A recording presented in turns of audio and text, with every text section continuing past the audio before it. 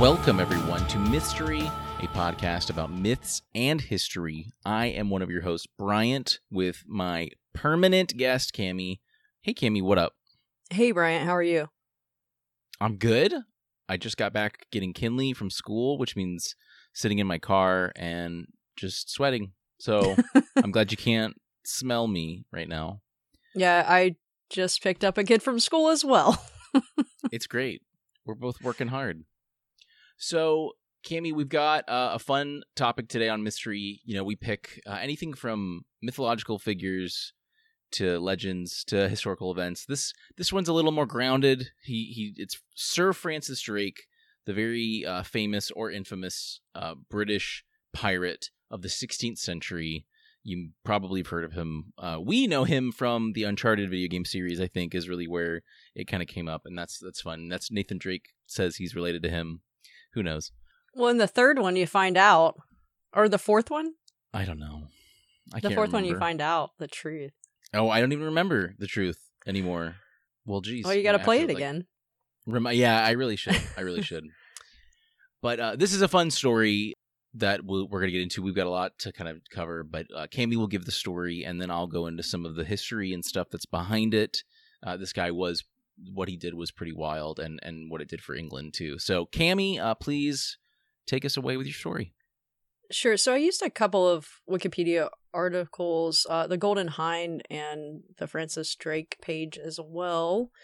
And I also used an article from Wired, April 4th, 1581, Francis Drake knighted by his grateful queen. Francis Drake, the notorious pirate, had found a crew for another profitable voyage. He told the men he was going to traverse the Nile to trade along Egypt's famous route. But it wasn't long before the men realized they were sailing a different path entirely. He led them through the Strait of Magellan, onto the Pacific Ocean. But he reached the sea at great cost. Only 3 ships of the original fleet remained. But he pressed on. His goal was treasure. His target, with the request and purse of the crown, was Spain's settlements along the America's coastline. Of the 3 ships who made it to the Pacific, only one weathered the rough seas near South America. A terrible storm caused the Marigold to sink, with all the sailors aboard. The second ship had to return to England, so Drake sailed the Pelican, newly christened the Golden Hind, onto the settlements he wished to plunder. He sacked cities all along the Pacific coast of modern-day California, plundering treasure from every port he came across, and claimed the land for the crown. When he headed home, he had traveled 36,000 miles, becoming the first man to circumnavigate the world. When he returned, he invited Queen Elizabeth I aboard his ship to see the wonders for herself. When she boarded the vessel, she asked the ambassador of France to accompany her, for what she was about to do was unheard of, and she wanted her move to signal a truce between the two nations. So on April 4th, 1581, surrounded by the gold the pirate plundered for his queen, she had Drake kneel before her and drew a sword. He bowed, unsure of what would come next. She taps each of his shoulders with the blade and said, "I dub you Sir Francis Drake." The pirate was now a knight. Hey! It must have been a hard sell. Like, all this gold, make a pirate, a sir, a knighted. Yeah, that happened. This guy was knighted by the Queen of England at the time, Queen Elizabeth.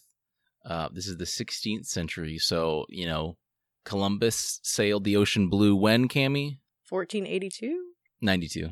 92. Okay. Mm-hmm. I knew it rhymed. just yeah, 1492. Yeah, there's the 2. But that's so, you know, we're kind of well into the ability to start kind of going here, but it's still fairly early on in the transatlantic voyages.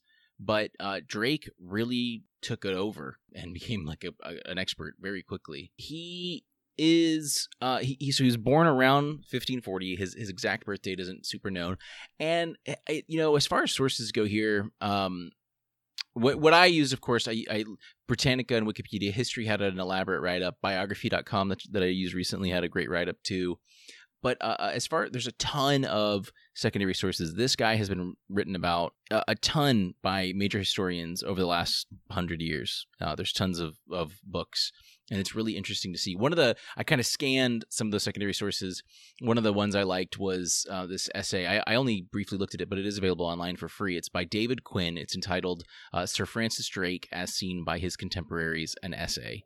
So it wasn't too long. I scanned through it, and I like that. And that what's cool about this time period, the 16th century, is it was really important. It had been really important for hundreds of years to document things, especially with these voyages, these transatlantic voyages.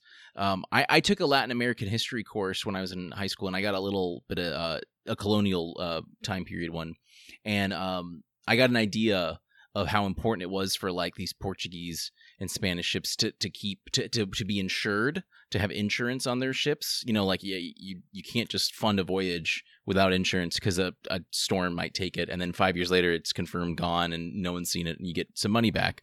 But you wanted to log everything for tax purposes. It was really important, all these things. So I guess the benefit of that is we get to see like two sides of it too, because there's even like notes from Francis Drake that we have. There's diaries. There's tons of contemporary and primary sources that kind of talk about the events, but there's also like, logs and these like official sources that kind of show a back end of things that is really cool. Because that's, for a long time, basically after the 1560s into the 1570s, Drake was like an official privateer, which is basically a pirate that's commissioned federally by the government. Like, you go be a pirate for me. And there were rules. There were some crazy rules about all that too. I remember watching the show Turn, the AMC show, and they talk about that a little bit too. There's some weird legal stuff that goes around. Like, it's legal piracy, pretty much. Honestly, it's wild. So Drake, he started off pretty early. It seems like his family was well off for the most part, or well to do, I should say. But I mean, he did have to work, but he was apprenticed to a merchant and would soon work with William Hawkins, who I believe was a merchant, had his own ship called a bark. And he actually liked Drake so much, his seamanship and what he conveyed, he gave Drake the bark in his will. And Drake would work very closely with John Hawkins, who was the cousin of William Hawkins. They worked for quite a while. In the 1560s is where things really start to ramp up for Drake. They have a immensely successful break on the Portuguese. The Portuguese at this time were literally the monopoly of the Atlantic slave trade. And they successfully essentially stole ships, hijacked the cargo, which was people, and then in their profit. So this is scholars like Chris Lane actually note that Drake and Hawkins are essentially some of the first English slave traders which is wild. And it's been a big topic of controversy. And so there's a lot of modern things like, Drake essentially like founded California for England. He was the first like Englishman to land in California. And in today that's reflected. He called it New Albion. And there's like roads named after him, there's statues. A lot of that's been changing lately. And I think that's a good thing, because Drake, after his success, was sort of roped up into this idea of like Anglo identity that Wikipedia calls it this racialism idea that helped feed ideas like Manifest Destiny. So while Drake, this was definitely not something to praise about, Drake was a really prolific adventurer aside from this. And at least as far as it goes, he doesn't seem to have worked on this at all. Anyway, so after the 1560s, or in the late 1560s, though, while him and Hawkins were doing their thing, they were attacked, essentially in a counterattack, in a Mexican port. This totally changed Drake's sort of point of view on things. Hawkins and Drake made it out alive, but just barely. Great cost. And historians sort of note this is when Drake became the bane of Spain's existence. This is when Drake really took a personal hate against King Philip II of Spain. And he ended up becoming, he earned the name El Drake, which means the dragon, and apparently racked up a bounty that was worth several $1 million. So can you imagine if you captured Drake today, you could actually afford a home? It's true. All you have to do is capture him. But yeah, it's pretty wild. His most famous stuff was in like the 1560s and 70s. He had this big escapade where he attacked. They basically, during some raids in the 1570s, they captured 20 tons of silver and gold. They had to bury so much of it because it was too much. So they were literally burying it while they're being pursued, but Drake rallies his men, buries the treasure. They build a raft to sail 10 miles to actually make it to the dockyard where his ship is. They think that things are like going terrible, and he reportedly pulls he looks terrible, pulls a necklace of Spanish gold from his neck and says, "Our voyage is made, lads." So he's very like, I think everything we get from like Pirates of the Caribbean is like this guy. But they say investors that went on one of these voyages got a 4,000% return on it. Queen Elizabeth did in 1572 actually hire him to become a privateer, but a lot of his stuff she actually couldn't officially do because she had signed peace contracts with Spain, especially after Hawkins had attacked the Portuguese West African slave trade ships. They'd send ambassadors. There was a lot of stuff going on, but they still kind of kept it going, just sort of incognito. So after that 68 attack, Drake, he becomes an asset of the crown. He focuses on not just getting loot, but specifically raiding and attacking the Spanish. After his circumnavigation in 77, though, he comes back in the 1580s. He's knighted. He gets an estate. He becomes a politician, and he is actually later appointed a vice admiral of the Navy in 1588 when there is the specific Spanish and Anglo wars that would end shortly after, or a couple years after Francis Drake died. So pretty wild. He does sadly end up just kind of dying of dysentery. This magical dude who made the Atlantic voyage several times over, gets dysentery and dies in the late 1590s. He was in his late 50s when it happened. His legacy really went on after that. It's really cool, actually. There's a ton of folklore in Chile and other Latin American countries where they believe there is buried treasure specifically. So there's a lot of these motifs, and I mean, it was a tactic that they would use. They would have so much that they couldn't carry, so that they quite literally wouldn't. That ship sunk. The Marigold sunk. Yeah. I mean, so you have the ship, the whole cruise there. I mean, they've been plundering every ship they came across that had a Spanish flag for the entire voyage. So I'm sure there was stuff on that ship. For one, it's funny in that essay that I mentioned, as he was seen by his contemporaries, in the prologue of it, he does note that he gained a lot of notoriety in Catholic countries, and I was surprised that he said that, and that makes sense. It really encompasses it too. Drake was present during what's called the Rathlin Island Massacre. This was a containment event that happened in Ireland. Drake doesn't seem to have taken part of it, other than essentially kind of acting as a blockade from reinforcements. But many Irish people were just slaughtered by ships these people who were trying to rebel. And so it does. He really does seem, like notoriety in Catholic countries is the quote, and that definitely is the case, because Portugal, Spain, and the Latin American colonies definitely weren't happy with him, and that makes a lot of sense. So and of course, like, we see things today like Uncharted. He's really mentioned a lot. California, as I said before too, there was a statue that was removed recently. Lots of streets were used to be named after him. A lot of that's changing now, though, and I think rightfully so. I think it's worth mentioning and talking about Drake. He had when he was raiding in Panama during the 1570s, he had a crew including French privateers. He worked with Maroons, who were enslaved Africans who had escaped from Spanish slave owners.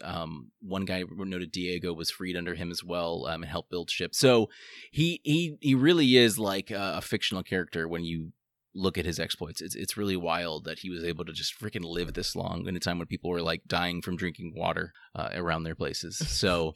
Well, I mean, isn't that how you get dysentery? Yeah, that's true. I guess I'm not sure, but. Yeah, I don't know either. Oregon Trail never explained that.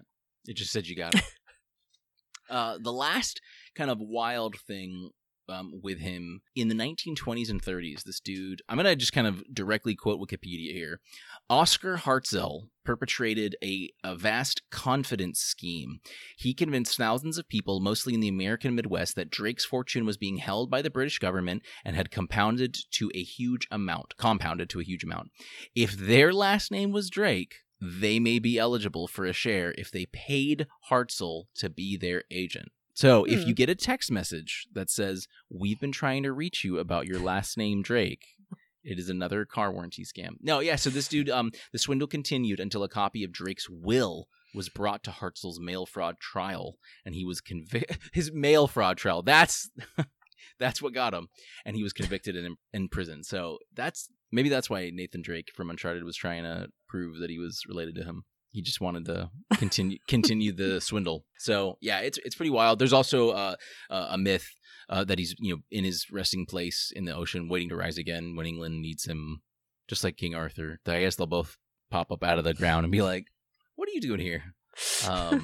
So yeah, that's Nathan, or that's Francis Drake in a nutshell. Pretty wild guy. I'm surprised there hasn't really been many movies or anything like that made out of him. I guess just he really is like the model pirate adventurer that we know most stuff is based off of today. I think that's really where it comes out of. I think that's all I've got though, Cammie. Thanks for your story. I meant to look up, maybe I'll kind of look up and comment. I meant to look up into knightings, like being knighted.